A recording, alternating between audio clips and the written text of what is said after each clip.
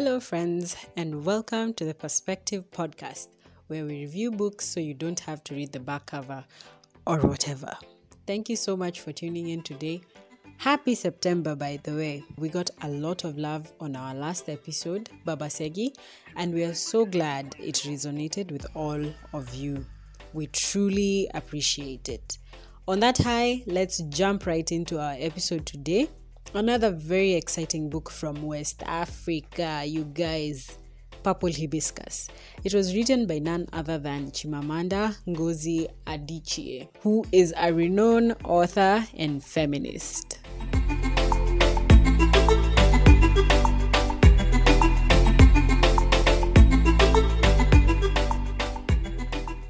This is her first novel, and it was published by Algonquin Books in 2003. In the book, the title was featured as an experiment to see whether purple hibiscuses would thrive. We all know hibiscuses are red, and so for an experiment to see whether purple hibiscuses would actually grow, and thus, that's why the book was named Purple Hibiscus. It is set in post-colonial Nigeria, a country beset by political instability and economic difficulties. They are under a repressive military regime. This work of art is divided into 3 distinctive parts, and I'll just quickly go over them. Number 1, Palm Sunday, Breaking Gods. Number 2, Before Palm Sunday, Speaking with Our Spirits. And number 3, After Palm Sunday, The Pieces of Gods. So basically what I'm trying to say is you will not find chapter 1, 2, 3, 4, 5. Those are the 3 distinctive parts that you'll find in the book. And the themes are drawn from these 3 parts. These 3 parts tell the lives of our characters through the protagonist's eyes as their country evolves, making them adapt and as the world around them changes. Our protagonist's name is Kambili. She's a 14-year-old girl, and she's not your typical 14-year-old actually. She lives in her mind, saying very little, but always very observant. Her father, Eugene Achike, aka Papa, is a staunch Catholic man. He lives by the book and the teachings given to him by the priests. He doesn't even like Igbo songs being sung in church. He also prefers his children to speak in English only, as in imagine the level of colonization. He ruled his house with an iron fist and almost like a tyrant. Everyone walked on eggshells around him, including his wife Beatrice. He owns and runs successful businesses in the newspaper industry and candy factories. He was dearly loved by everyone because of his generosity and humility. That's to the people outside his immediate family. His newspaper is based on the truth, which was desperately needed at the time in a country full of strife from the military regime. This would, however, prove to be a dangerous affair as his editor is targeted by the regime. His opinion mattered the most to his daughter Kambili as she desperately wanted to please him.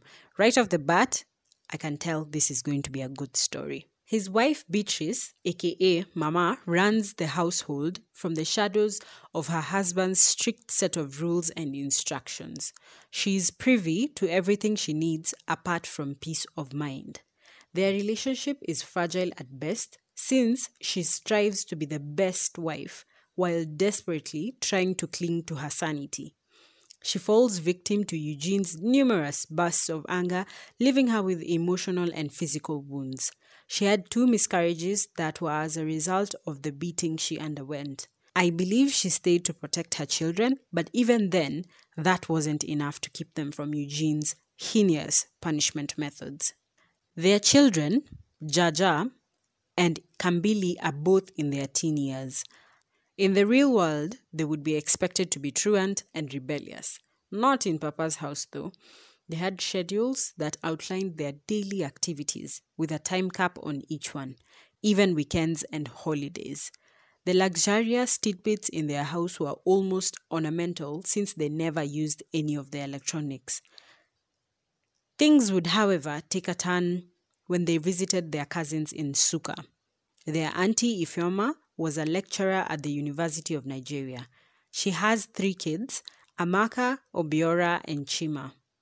Her husband passed away and she's had to raise them by herself, at least for the most part. She's Catholic but liberal, much unlike her brother Eugene. Ifeoma is strong-willed, independent, trying her best to provide her family with the best she can. She's very affectionate and it shows. While at Nsukka, Kambili meets Father Amadi. You all know where I'm going with this, right? Perhaps you don't, so I'm going to tell you anyway. She has an intense connection with this minister, and they quickly form a bond, unlike any he had with his congregants and the rest of the family. You'll have to read the novel, as no words I use shall do their relationship justice. It's at this point that Papa loses the grip on his children. They know there's consequences to their actions, but after experiencing unbounded joy for the first time ever, they know things in their household are going to change. As things tumble in their Chike household, so do things come crashing down in the country as the economy dwindles, leading to university strikes demanding for basic needs. This results in the abrupt halt of Auntie Ifeoma's career. Father Amadi is also reassigned. Soon after, another tragedy strikes. Papa mysteriously dies in his office. The tide of change blows over so quickly, Kambili and Jaja are left to pick up the pieces. Turns out the murder was an inside job, like literally inside his house. As fragile as things were in their family, they were even more volatile in Nigeria at the time. I recently watched a video of the Biafran War that lasted way much longer than the regime thought it would.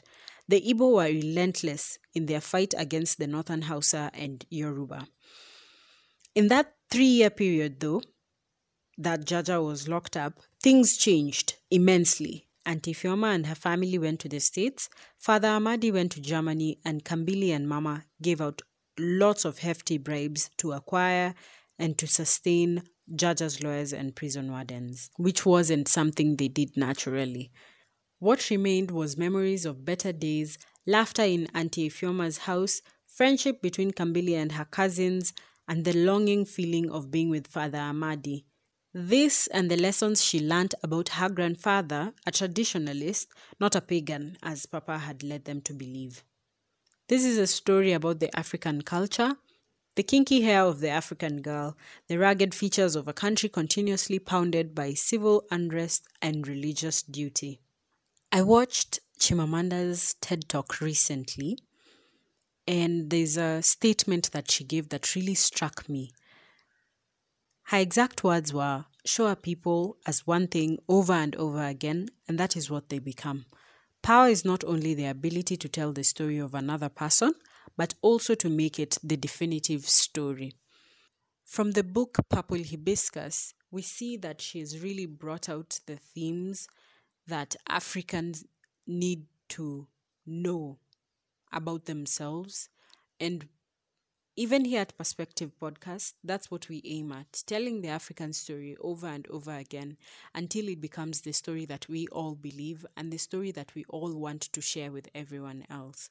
You can tell she poured her heart out to bring this tale, and I can tell you it's a worthy read. I highly recommend you read it. Have you read this book yet? If yes, please comment on what was most thought-provoking to you. If not, grab your copy at Rafu Books. It costs about 1,200 Kenya shillings. If you prefer soft copies, be sure to grab it at Reading Culture on Instagram. Many thanks to Linda for lending me her copy. You have really good taste. Thank you. My name is Sophie Ezeki, and thank you for tuning in to the Perspective Podcast today. Stay tuned in for our next episode. We shall be having a guest for the very first time. So excited. Make sure you follow us on Twitter, Instagram, and Facebook at Perspective Pod 1, and let's have a conversation online. International Podcast Day is also coming up on 30th September. Listen in, guys. Join us to celebrate the essence and importance of podcasts then. Till next time, have a good one, folks. International Podcast Day is September 30th, and you can help spread the word. You may be asking, what can I do to get involved? It's pretty simple. Head over to internationalpodcastday.com and check the suggestions. Then use hashtag International Podcast Day to join the conversation. You can reach out and connect with other podcasters, listeners, and your favorite podcast hosts. Remember September 30th, International Podcast Day, a day-long celebration of the power of podcasts.